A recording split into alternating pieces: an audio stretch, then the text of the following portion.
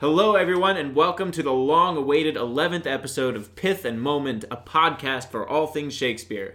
My name's Kyle Downing. I'm a Shakespeare coach in New York City, and I am joined here in my own apartment by my former graduate school classmate at the University of Houston, Mr. Mike Thatcher. How you doing, Mike? Good. How you doing? Good. I'm excited. It's been quite a long time since I've been able to create one of these. As you and a couple others know, my laptop was unfortunately stolen out of my old apartment. Yeah. I have since moved, and today I spent money that I do not have on a MacBook Pro that I am very excited to use. So, Mike, let's dive right into a little bit about you. Tell us some things about yourself.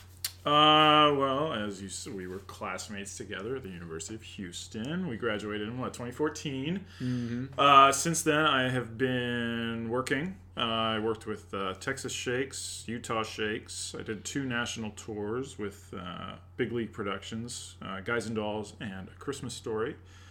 And I'm getting ready to do Titan Theater Company's Julius Caesar, starting rehearsals in 2 days. That is very exciting. Directed by the head of our program, Mr. Jack Young. That's right. The man who created us both. And now can never destroy us. That's right, I hope. So Mike said right before we got on the air that if we don't slap each other during this, he's going to be disappointed. And, well, I wouldn't want to disappoint Mike. So we will find a reason to... Conflict will arise. Yes. Good. Great. So in the news, recently, it is the 400th anniversary of Shakespeare's death this year. April 23rd, I believe. Something like that. Is that his death or his birth? Both.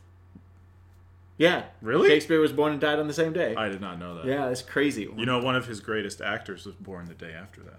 Really? Was that... Me. I feel that slap coming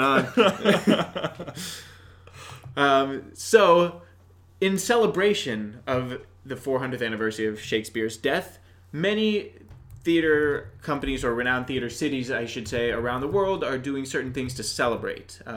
One of the most notable cities to be doing something is Chicago, right? And at the top of the list, I think, the most exciting is that Chicago Shakespeare Festival, or Chicago Shakespeare Theater, I should say, thank goodness Mike just pulled it up on his computer and I could read and correct myself, is going to do a 6-play, I don't know, what would you call it, a cycle?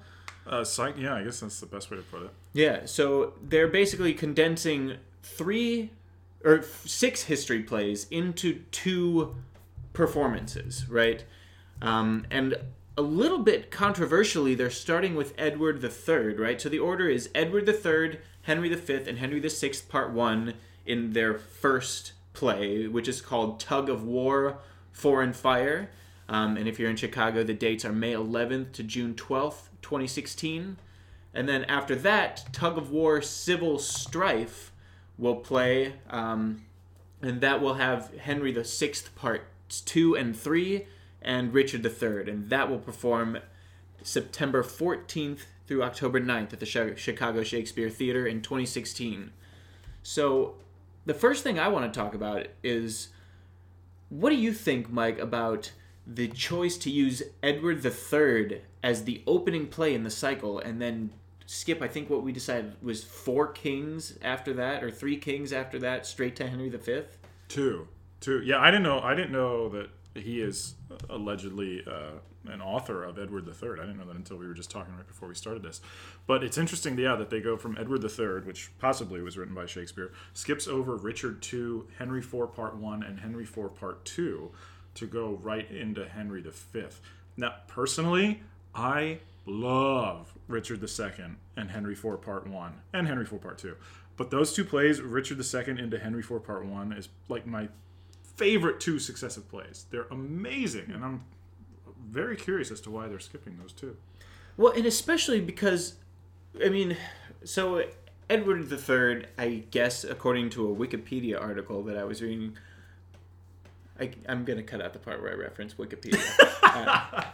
And Edward III, according to an article I was reading recently, has gained traction in Shakespeare scholarly circles in recent years as perhaps being partly written by Shakespeare.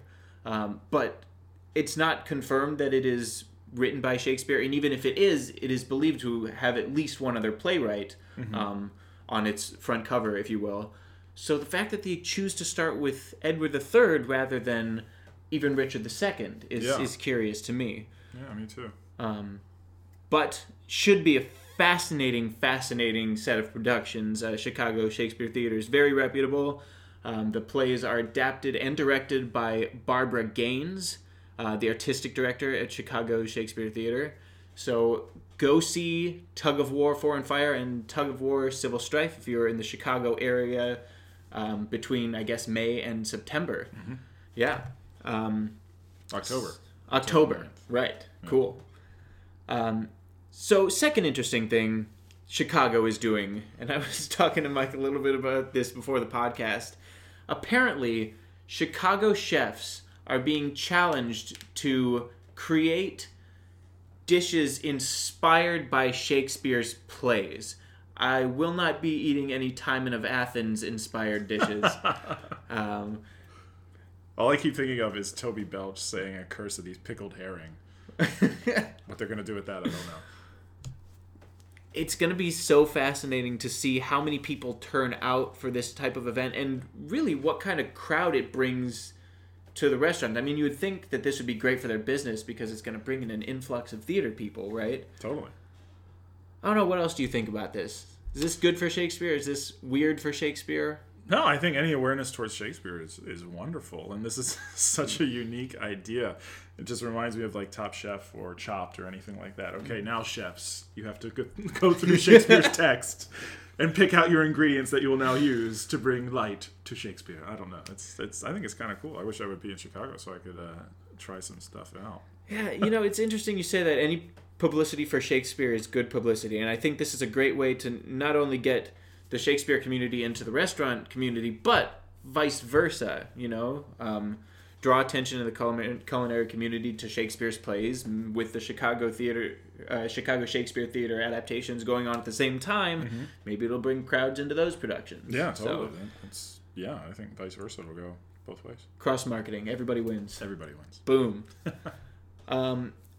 One thing that New York City is doing, which I find particularly exciting, is that Julie Taymor, who is most well known for directing The Lion King and initially directing part of Spider-Man Turn Off the Dark, and a really awesome production of Twelfth Night, many, many other things. And Anne Bogart, who is the, I guess, artistic director or creative leader or whatever you call it of City Company, they will be conversing at I believe the New York Public Library. I would have to fact check that later, about bringing Shakespeare to the stage and I guess how to do it. So that should be pretty exciting. What do you think about this, Mike? Well, what exactly do they want to bring? Different productions? Different... what exactly are they trying to bring? Well, my understanding was that it's a sort of, not tutorial, but talk back about how they bring Shakespearean productions to the stage, specifically how to build a Shakespeare play. Sure. Well, I think that's fantastic. I mean, there are so many different ways to do it. Some productions go way over the top with technical things, and others just use a bare stage with some curtains and some props. And both ways are right. There's no wrong way to do Shakespeare. I take that back, actually. There are definitely plenty of wrong ways to do Shakespeare, but... No, I think it's great, and to hear these two prestigious women talk about bringing Shakes to the stage, I think that's fantastic. And I think that, now that you pointed that out, I think that's a really cool thing to notice, is that both of these are phenomenal, renowned female directors that are being featured in a really big event in the Shakespeare community. So, win for women there, I think. Win for all of us, really, if you think about it. But yeah, and Julie Taymor and Anne Bogart have such vastly different directing styles that it'll be interesting to see how they both collaborate on something like this. Totally. Well, time to dive into today's play. Mike's favorite, well, maybe not favorite play, but definitely one that Mike has done the most. I've done it 3 times in the last 3 years. and it is A Midsummer Night's Dream. Not A Midsummer's Night Dream, which I want to slap somebody every time I hear them pronounce it that way. A Midsummer Night's Dream, the apostrophe S after the word night. I wrote Midsummer, exotic and episodic. So, I don't know, why don't you tell us just a little bit about this play? Not necessarily a summary, but something that sits with you about this play to start off. Sure. Well, this is definitely Shakespeare's most produced play by far, and there's a reason for it. You have three groups of characters. You have the lovers, you have the fairies, and you have the mechanicals. And the great thing about this play, as opposed to some of his other more famous plays, Hamlet, Richard III, Henry V, is that all three of these groups share about the same amount of stage time. So a lot of high schools and younger theaters with younger actors tend to do this play because you don't have to rely on one Hamlet or one Henry V. Sure. Everybody kind of has their share. Everybody has an equal amount of lines. But then there's the really talented standout actor that you can cast as Puck to do. Sure, absolutely. I mean, yeah, Puck is a standout. Bottom is a standout. I guess they all really are. I hadn't really thought about it in that sense. Yeah. I mean, if you, in the mechanicals world, there's Peter Quince and Bottom. Those are the only two that really speak until the play within a play. But there's, Snug the Joiner, Snout, Starveling, who have like 2 or 3 lines in each scene, but are amazing characters. And really, I love the mechanicals. I've been a part of that world actually each time I've done it. So my appreciation for the mechanicals is definitely more than with the lovers, because, Kyle, I'm not a young lover anymore. I'm playing the smallest violin in the world for Mike right now. It's hard to see. Silent. Why don't you tell us a little bit about the lovers? Well, the lovers, you have Lysander and Hermia, who are in love. And then there's Demetrius, who is also in love with Hermia. And Hermia and Lysander can't be together because Hermia's father wants her to marry Demetrius. So they plan to run away. They tell Helena of this. Helena loves Demetrius, who does not love her back, and she also plans to tell Demetrius that they're going to run away, so that he runs after them, and then she runs after him. So it all of it leads up to Puck in the fairy world putting the love juice of a flower on Lysander's eyes, and both boys end up falling in love with Helena. He does the same to Demetrius. So both boys who used to fall in love, who were in love with Hermia, are now in love with Helena, and all hell breaks loose in the lovers' quarrel. So then, what is, I guess, the most fascinating part about the lovers' plot? Because to me, right now, like re-listening to it again, and I know Midsummer, but it's not one of the plays I'm most familiar with. Sure. Sounds like the most interesting part in the play would be when we discover that the lovers no longer love Helena, but love Hermia. Yeah. Right? Other way. Hermia love Hermia, love Helena. Yes. The most interesting thing about the lovers is that, so Puck puts the love juice on Lysander and Demetrius's eyes, and then later takes the love juice off of Lysander's eyes, so that Lysander and Hermia love each other, and Demetrius is now in love with Helena, who loved him all along.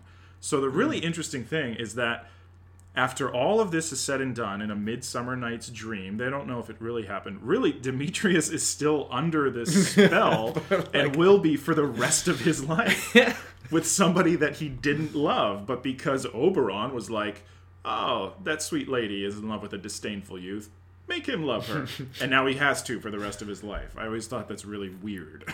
That is interesting. And then after all that, like, messing around, the play... it brings it to a resolution, right? Mm-hmm. There's no longer any quarreling over one woman, but like Demetrius is still just kind of like screwed. He's still under the spell, and he will be for the rest of his life. Hopefully it doesn't wear off, and he wakes up one morning and was like, what? 50 years later. What the Helena? Why am I... Nice, I caught the little pun there. Thank you. So the fascinating thing to me about the flower is that it's said to be like a flower that had been shot by Cupid's arrow. Yes, and had turned purple or something. So literally, this is their version of Cupid. And when Cupid shoots an arrow at someone, does it have a permanent effect on them? Does Cupid have to remove the arrow later? I don't know. It'd be I interesting. don't know how Cupid lore goes. I'm not sure. All I know is that Oberon saw Cupid shoot this arrow. He marked where it lied, and then he told Puck to go get it. Which we actually... So the production I just did, I just finished up touring A Midsummer Night's Dream with 5 other actors. There were only 6 of us to Texas area high schools and communities. And we put this play on, and I played Oberon, but we cut it so much. If it's done without cutting any lines, Midsummer's like 2 hours and 50 minutes, almost 3 hours. Okay. We did a 55-minute version of it. Yeah, that's short. So the scene where Oberon has this lovely, lovely soliloquy about marked I where the bolt of Cupid fell. Cut all that. It just goes, Puck, fetch me that flower. The herb I showed thee once. That's all it was. Wow. Yeah. So it doesn't have that explanation about Cupid's arrow, but it is just, we understand that it's a magical flower. It's a magical flower. And in a 55-minute production. Yeah, which is what brings the fantastical into this play, which I guess would be a good segue into talking about the fairies. Yeah, definitely. So, yeah, By the way, I'm sure our former professor Robert Shimko could tell us loads about Cupid lore right now if we really wanted to know. Of course he would. So the fairies. So Shakespeare liked to delve into the supernatural a lot. Obviously, of the witches and mackers and ghosts coming back to warn and curse and all those other things. So in Midsummer Night's Dreams, we have the fairies, which are these supernatural creatures. You have the fairy king, Oberon, and you have the fairy queen, Titania. Now, these two are in a fierce war with each other right now because, and this is what is so hard to portray in A Midsummer Night's Dream. Here's why the fairy world is insane. Titania has stolen a boy from an Indian king and kept him as her changeling child. Oberon wants that baby boy to be with him so that I think the line is they can trace the forests wild. So Oberon wants this baby and Titania doesn't want to give it to him. And because of that, they are in this huge, huge battle and just are absolutely hating each other. So Oberon decides to have Puck get the flower and anoint Titania's eyes so that when she wakes, she will instantly fall in love with the next thing that she sees. This is his way of saying, F you to... Oh, can I swear? I don't even know. I can cut it. I'll bleep it. All right. Sorry. This is his way of saying, I'll get you to do what I want by putting this spell on you and then getting the child from you while you're in love with this other thing. So he's making his wife go have sex with somebody else so he can get the child. Basically, that's what it comes down to. So little does he know that in the moment, Puck will then do some mischief and turn one of the mechanicals, Bottom, into an ass, a donkey, and that's who she'll end up falling in love with. Mm-hmm. So Puck comes in and tells Oberon that this has happened, and Oberon says, this falls out better than I could devise. Right. The fact that she has awaked and fallen in love, straightway loved an ass, is Puck's line. So under the spell, Oberon ends up getting the boy, and then he releases her from the spell, and all is well. She instantly forgives him. It's the weirdest thing. But, yeah. Deus Ex Machina type thing. Yeah, Shakespeare seems to use it all the time. Yeah. So we have the lovers, who have this weird... I guess we're playing with almost teenage hormones affected by fairy drugs, basically. And then we have the fairies who have this giant, mystical, magical battle going between them. Where do the mechanicals come in all of this? The mechanicals are the everyday humdrum people, I guess. The rude mechanicals, as they're called. They are honest men of Athens who want to put on a play for Duke Theseus on his wedding day. And it's basically, when I was in the production with Virginia Shakes, our director told us it's basically like these guys are auditioning to be on American Idol. They are trying to put on this play. None of them are actors. None of them have been in the theater before. Maybe Bottom, I guess, because he's so adamant that he could play all the parts and is the best thing to ever come into, the acting world. He's not at all. At least that's the way I played him. But yeah, so it's like these guys are hoping to be the entertainment on Duke Theseus's wedding night, and if all goes well, then they're going to be set for life. So that's basically their motivation. So they end up, Peter Quince, who's kind of the director, the leader of this group, tells them all they're going to do the play of Pyramus and Thisbe, which is basically the plot of Romeo and Juliet, pretty much. And so... Classy Shakespeare referencing your own work. Yeah, it's pretty much... I mean, two lovers can't be together, so they end up wanting to... So they end up getting together in a tomb, but Pyramus thinks that she is dead, so he kills himself, and then she comes in and thinks he's asleep, but realizes he's dead, so then she kills herself. Yeah. Interesting to note, by the way, that Romeo and Juliet and Midsummer Night's Dream were supposedly written, or at least produced for the first time in the same year. Midsummer Night's Dream, right after Romeo and Juliet in the canon. I did not know that before right now, but that makes a whole lot of sense. Yeah, funny. So Shakespeare go like, hey, if you liked or didn't see Romeo and Juliet, here's a funnier, crappier version of it. Go see the good one. So they end up rehearsing in the woods. All the groups end up going to the woods. The Mechanicals rehearse in the woods. Bottom turns into a donkey, and ends up with Titania, and then they end up doing the play within a play at the end. So it's interesting to me. We have an element of, like, the gods. They're not gods, but the fairies. So we have a magical element. Mm-hmm. We have an element of the court and the lovers, and we have an element of the working class or the blue-collar guys in the Mechanicals. Yep. And Shakespeare, I guess, decides to throw them all in one play. And it's interesting. I was going to ask at the beginning of the podcast, I had written down to ask what ties all these characters together, like why put them in one play, and I'm starting to wonder if it's sort of a social commentary of some kind, trying to put the working class and the court and the fairies into the same thing, but I don't know, what do you think? No, I totally agree. I think he was writing for his crowds. Because the Mechanicals, represent the groundlings. Sure. The lovers represent the court, which would be up in the higher seats. And then you have the fairies, who would be the kings and queens who would come to see his shows. So every group is represented in one play. I think that's totally part of his reasoning. It's interesting. I mean, we could speculate wildly for hours on this, I guess. But it is an interesting thing to think about. Yeah. Two characters I want to talk about. Sure. First, I'll start with Bottom, since you played him before.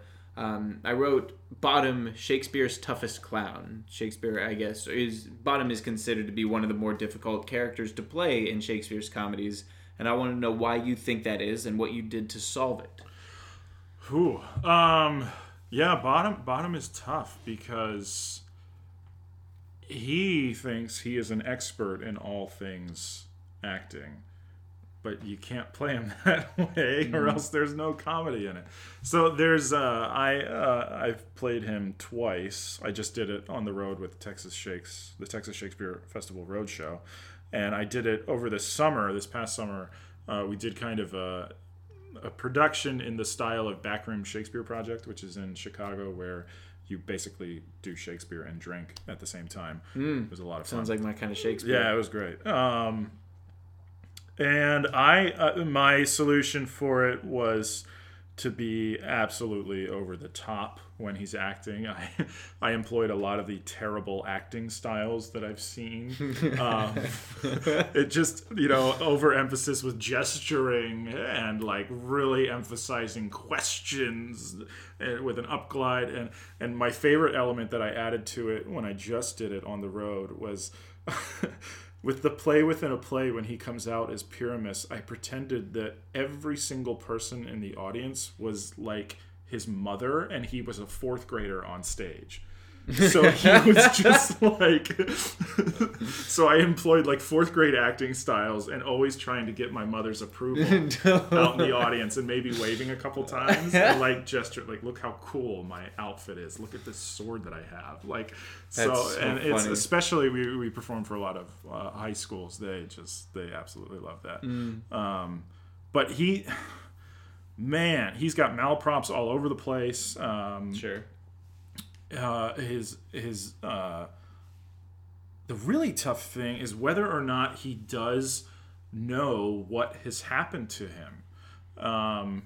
And when I was when I did Virginia Shakes, they had this very fun moment between.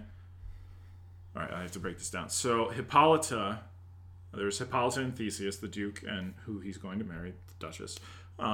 They doubled as Titania and Oberon. Mm-hmm. So in the play within a play, Bottom ended up braying, laughing, and Hippolyta and he both kind of for a second like acknowledged the fact that maybe something had happened between them. It was very weird. But he comes out and he says after he's transformed back into a man that, I have had a most rare vision. I have had a dream past the wit of man to say what dream it was. So he thinks it's a dream, but then to play whether or not he actually realizes what happened, because he goes through the events that happened. And the way I played it is that some people make, I don't know if I can say it's a joke out of, me thought I had, but I was doing it for high school, so I can't do a joke, so I referenced where I came out of and was, doing the no pants dance with Titania, and just referenced that, I had somebody that was really hot, and that was awesome. So basically a sex dream. That's what I turned it into. Okay. So you're saying that when you say what has happened to him, you mean the turning into a donkey? Yes. And okay. Yes. Turning into an ass, let's just say. And the big decision that you made was to sort of not really acknowledge that he knew that it was real, but that it was a sex dream. Yeah. But the thing about that is that the other mechanicals all know that it happened for real, because he comes out and scares the crap out of them, and they all run away because he is transformed into an ass. But when he comes back to meet them, the only thing he says is, "Masters, I am to discourse wonders," and they all go like, "What? Finally, tell us what happened." And all he says is, "But if I tell you, I am no true Athenian." So he just instantly cuts it off right there. So we never know if he acknowledges that it was a real thing that actually happened. Interesting. Yeah. I guess it's a polarizing choice as an actor.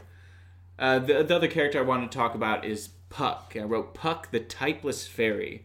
And I wrote that because it seems that no matter where you go, Puck is always different, but has a wide range of different actors playing him or her. Mm-hmm. We have males and females. We have 6'4" guys. We have 5'1" guys or girls. We have fat people. We have skinny people. We have athletic people. I feel like a very, not the defining aspect, but one of the defining aspects of every production is how do you cast Puck?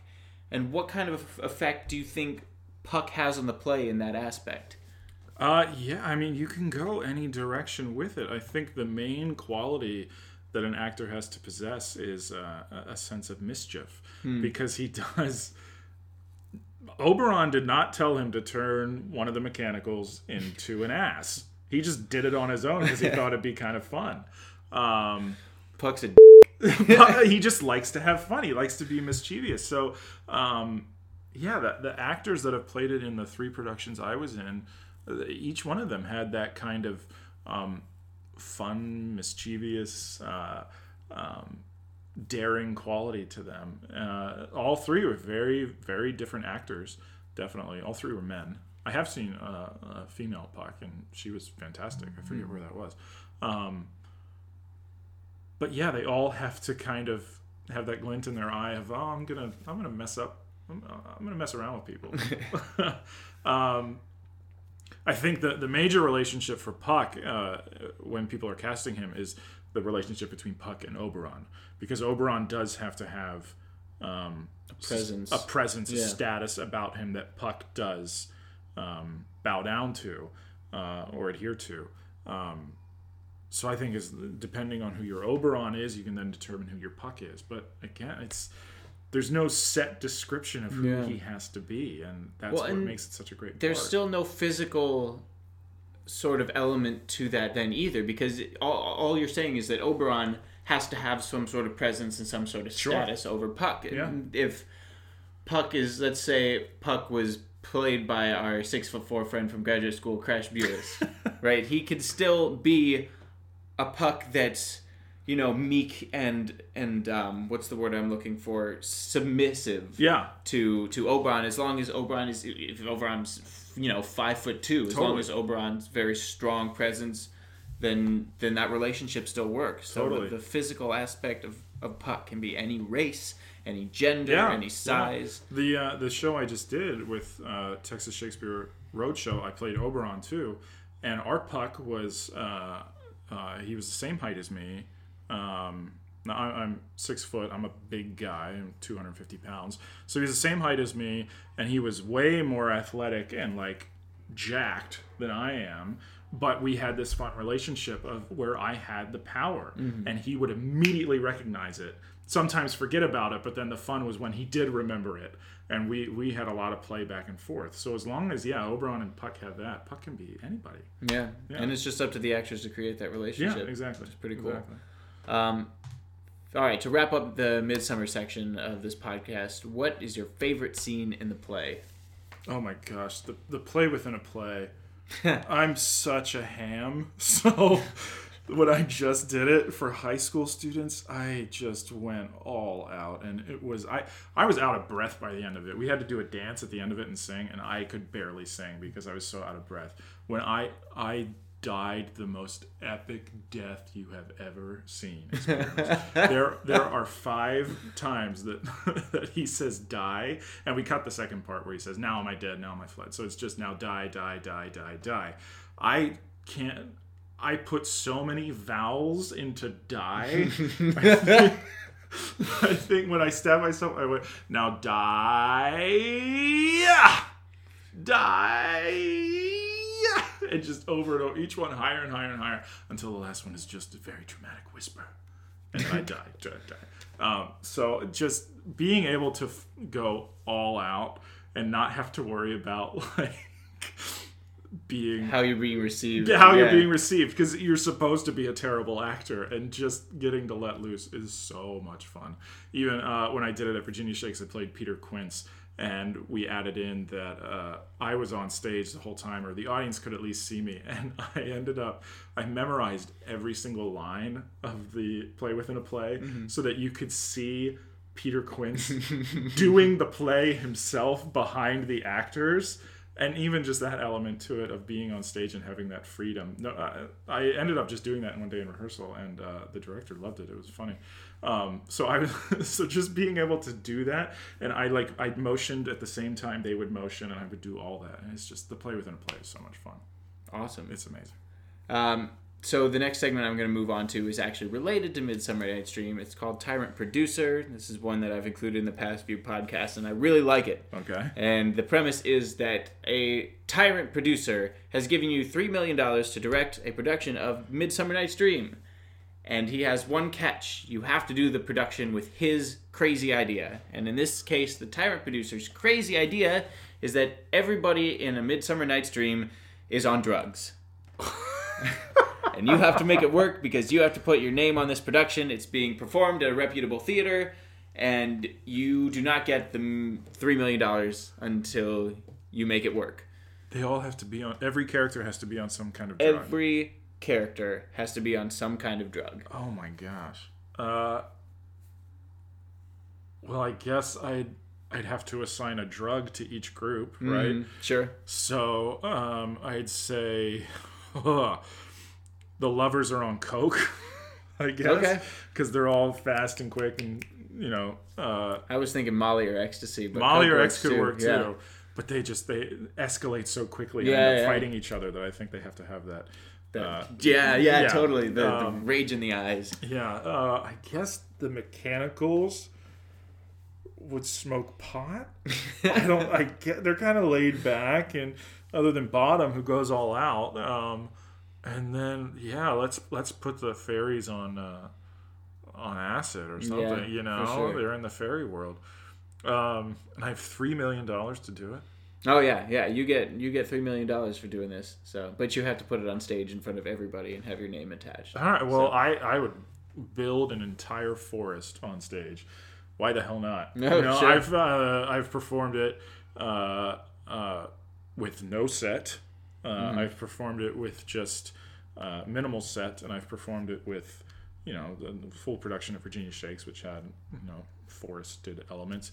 But build an awesome freaking forest. That would be amazing. So yeah, put $1 million into that. Why not? Another $1 million divided up among the actors so that they can finally be paid what they're worth. And set and crew. Everybody needs to get paid what they're worth. No. Yeah, and then I would put so many technical elements into it. Why the hell not? Especially if there was a way that we could show technically the drugs that they're on, like when they're in the scene. So when the lovers are on stage and they're on coke and they're going really fast, it's technical elements that are just whizzing by us, and lights that are all that kind of stuff. Yeah. And then when the mechanicals come on, it's way more laid back, man. It's great.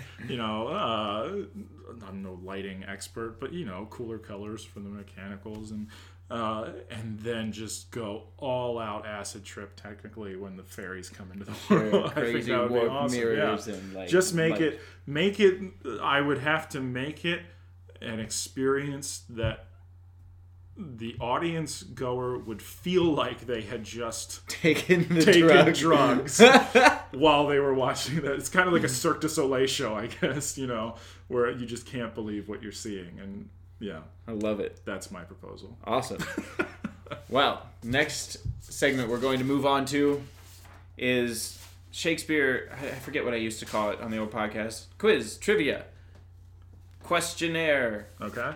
So basically, what I have done is, in diligent research, I have come up with 6 different quotes from 6 different Shakespearean characters, and these quotes are something that they say about their lover, either after seeing them for the first time or speaking to them for the first time. It is like almost a first impression of their lover, a first question that they ask. Okay. Right? And I've written a list so that Michael has multiple choice, because some of these are really obscure and would be difficult to do without the list. So the first one I'm going to tell you, if this game were to have a name, what would it be? Match the lover. Match the lover to the quote. I don't know. Something more creative. I have nothing. We've run out of creativity. I'm looking at this list of names and I'm scared. So the first one is actually pretty easy. It's, "Oh, she doth teach the torches to burn bright. It seems she hangs upon the cheek of night like a rich jewel in an Ethiop's ear. Beauty too rich for use, for earth too dear." Romeo? That is Romeo. Oh my God, okay. What he says about Juliet after seeing her in the ballroom for the first time in Act 1, Scene 5. Number 2 is she not a modest young lady? Claudia. That is Claudio. Yeah. Claudio's first impression of Hero, whispered to Benedick. The next one is, "Now, by the world, it is a lusty wench. I love her 10 times more than e'er I did." Petruchio. That is Petruchio. 3 for 3. All right. The next one, number 4, is, "Nay, my choler is ended. She is a most sweet lady." You get 1 pass. You can come back to it later. Yeah, I'll come back to that one. All right. Number 5. I think I know, but yeah, let me come back to it. Process of elimination. Yeah. So, number 5. "Or else the lady's mad. Yet if 'twere so, she could not sway her house, command her followers, take and give back affairs and their dispatch with such a smooth, discreet, and stable bearing as I perceive she does." Sebastian. That is Sebastian. Yeah. After spending time with Olivia for the first time, we assume that maybe they just did the deed. Number 6. "But soft, who wafts us yonder?" Longaville. No, Oh, no, so close. These two I don't know that well. That is Antipholus of Syracuse. And the reason I picked this one is because of the word wafts. Wafts. This is when he sees Adriana and Luciana for the first time, but soft who wafts us yonder. I had a joke on tour that was my favorite action to play. Waft. To waft? To waft. My new favorite action is to mollycoddle. To mollycoddle. I like that.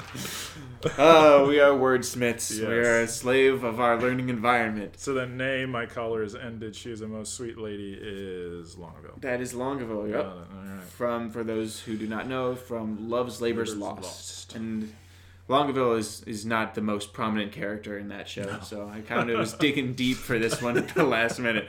For a little bit of background here. So after I got my brand new laptop today, I basically said to Mike, hey, you know what? Just so I can feel less buyer's remorse, let's just do a podcast tonight so I can make use of it right away. And Mike was like, okay. So he cooked food, and I wrote down a bunch of stuff and created an outline for a little while, and we just decided to do this spontaneously because we're spontaneous. We are. Spontaneous actors. So, the next segment is probably the geekiest thing I do, and it is called Shakespearean Text Database. And basically what it is so Open Source Shakespeare is a wonderful, wonderful resource for Shakespearean text statistics. They have in their database all of the text of every Shakespeare play. And what you do when you can go to advanced searches, you can search by character name, by play name, by genre, comedy, history, tragedy, sonnet. You can search by date range. You can sort by the name of the work. You can look for key words and phrases. You can have them show the line text. You can highlight keywords within different blocks of text. And it searches every word Shakespeare ever wrote. So basically what I do with this is I like to find out geeky little text statistics. Very, very dangerous two words to say next to each other. Text statistics. Yes. Yes, got to work on that. So today I decided it would be fun to see how Shakespeare's writing evolved over the course of his career. What kind of words he used in the beginning of his career as opposed to the end. I thought this would be really interesting. This should tell you something about me. And what I did was I divided the plays up into 3 eras, right? So the first one is, I believe it was 1589 to 1596. That's Shakespeare's first 12 plays. Then from 97 to 1602, and that's Shakespeare's next 12 plays, and then Shakespeare's final 12 plays going all the way up to 1612. And this is a little loosely done because some of the plays were said span multiple years, and I don't know exactly how the text database sorts them. But I have here a list of words that I thought might pop up in multiple Shakespeare plays, such as love, hate, fight, happy, marry, eat, kill. And I have how many times they appeared in each era of Shakespeare's work. So the first question I want to ask you, Mike, after that giant tirade of information is, what would you expect from something like this overall, knowing what you know about Shakespeare? Well, he was pretty, such an awful word, but I can't think of a different one. Routine, I guess, in the early part of his career, he had a formula, and that's what he followed. Mm-hmm. And then towards the latter part of his life, he really started to stretch the boundaries of what he did on stage, kind of ending with The Tempest, which is just a fantastical play. I don't know. I'm curious. I looked through the 3 sections you were talking about, because I had never really intently looked at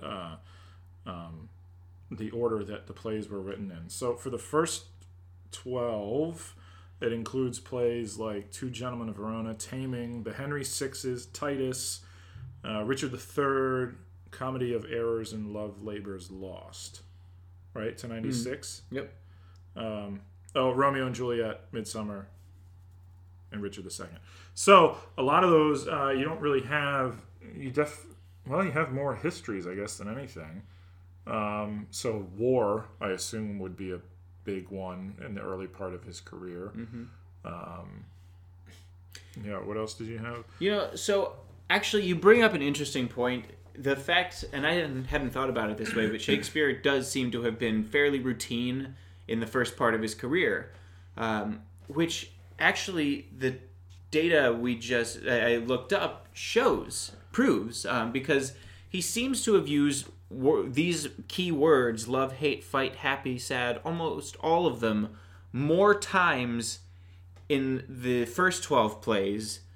And who knows, maybe that's because they're longer, but he used these words more times in the first 12 plays than he did in the second 12 plays, almost exclusively. There's actually only one word on my list that he used more times in his second era than his first era, and that's the word marry, M-A-R-R-Y, used 180 times in the second era against only 127 times in the first era. Words like love go from 921 to 757.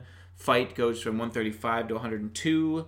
Live goes from 455 to 365. They almost all seem to go down. And maybe he was following a formula. Maybe these are key words and he started to expand his vocabulary. Totally, because we all know that Shakespeare invented so many words. Yeah. So in the early part of his career, he had to use all of these words because he hadn't yet invented words to replace them. So maybe instances of these words show up just as many times, but he coined his own phrase and how to say it. So maybe that's why too. Interesting thing about marry, though, is that yes, we all think of M-A-R-R-Y as two people, betrothed, getting married. But Shakespeare also uses it as a I don't know what the word for it would be, placeholder, I guess. I'm going over my lines for Casca, and he says all the time to start a line, marry, before he fell. So he uses it there. I, Mary, wast. Did he turn away the crown 3 times? I, Mary, he did. So it's just a kind of placeholder as well. So it's not always people getting married. Yeah, I wonder what the word for that in the English language would be. It's got to have some crazy fancy word, right? But yes, I get what you mean by that, and it's an interesting thing that I actually overlooked while I was searching it, and that actually tells me a little bit more about it. The more telling information about these eras and these word usages is almost all of them decrease in usage between the first and the second, right, as I already said, and by varying percentages. Like some go from, I guess, 32 to 12, which seems like a huge drop, and some only go from let's say 99 to 83. Laugh goes from 99 to 83, so that's not as big of a percentage of a decrease. But between the second and third eras, we can learn more information. For example, hate goes from 138 uses in the first era to 62 in the second, back up to 119 in the third era. And what do you think that tells us? Well, in the third era, I'm just looking at the plays here. We have Measure for Measure, Othello, All's Well That Ends Well, King Lear, Mackers, Antony and Cleopatra, Coriolanus, Cymbeline Tempest, Henry VIII. But those are some strong tragedies in that last group. Is Hamlet? No, it's 1601. Hamlet is 1601. So yeah, it was a darker part of his life, especially 1602 to 1608. Especially is like Othello, King Lear, dark times. Antony and Cleopatra, Coriolanus, even Pericles. Measure for Measure too. Yeah, that hilarious comedy. Measure for Measure. So it's a kind of darker time. So yeah. Well, and a lot of the data here actually supports that. Like if you had to guess, do you think war would go up or down from second to third? the second era to the third era. Yeah, you'd think It goes up. Goes up, yeah. You know, minimally, but it does go up. What would you say about kill? Would you think it would go up or down? Well, knowing that the tragedies, I say go up. And it does. Yeah. And also, let's see what else supports this. Cry goes from 76 to 112. Death goes from 218 to 258. It makes a lot of sense. Yeah. Meanwhile, we have words like study going down. We have Laugh going down. We have love going down. By almost 100. Yeah. Significant margin. Woo goes down from 100 to 81. But the important thing is a lot more we're eating. Yeah. I don't know. In the third part.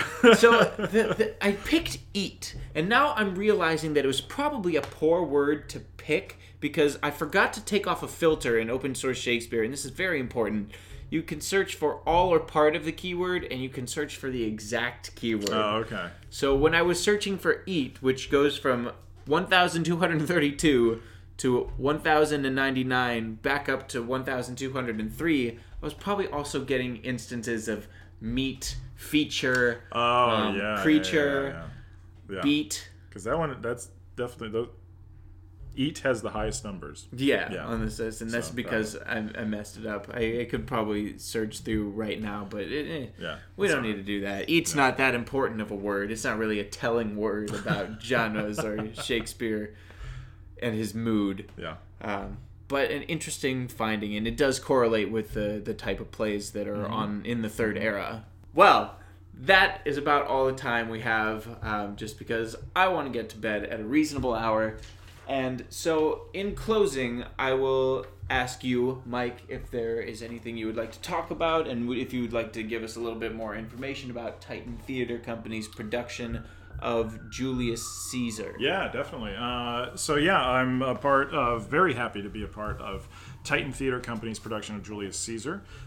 We start rehearsals in 2 days, and we go up. First show is on March 25th. And we go through April 10th. Tickets are already selling out, but if you use the coupon code TITAN15, you will get cheaper tickets. So it's a really fantastic cast that Titan has assembled to do this show, and I'm really honored to be a part of it. So that's awesome. And Titan Theater Company is actually founded by two members of our, let's say, academic lineage, because they didn't come directly from the University of Houston, but they were also trained by our professor Jack Young at a different university, Ohio University, I believe it was. So the artistic director, I guess, Lenny Banavez, who was actually on Pith and Moment in an earlier episode to talk about Othello, will be involved in the... He's playing Cassius. He is playing Cassius. Yes. Did not know that. Yeah. That's awesome. Yeah. I personally can't wait to see the production. If you are in the New York and more specifically Queens area during that time, please make an effort to go out and see the production. Queens Theater. Yep. Right, one stop before Citi Field, I believe, on the 7th. Same stop, I think. Same stop. Yeah. So just go after the Mets game one day. There you go. Yeah, there you go. April 6th, the opening. Go to the opening afternoon of the Mets game, and then go straight and see a Shakespeare production. There you go. Sounds like a great day to me. So for myself, my name's Kyle Downing. I'm a Shakespeare coach in New York City. You can get in touch with me by sending me an email to nyshakesguy@gmail.com with any listener questions. You can also find me on Facebook, NYShakesGuy, Twitter @NYShakesGuy, Instagram @NYShakesGuy, and on YouTube, my channel is NYShakesGuy. All pretty easy to follow. So thank you so much for listening, everyone, and keep up the hard work on your bard work.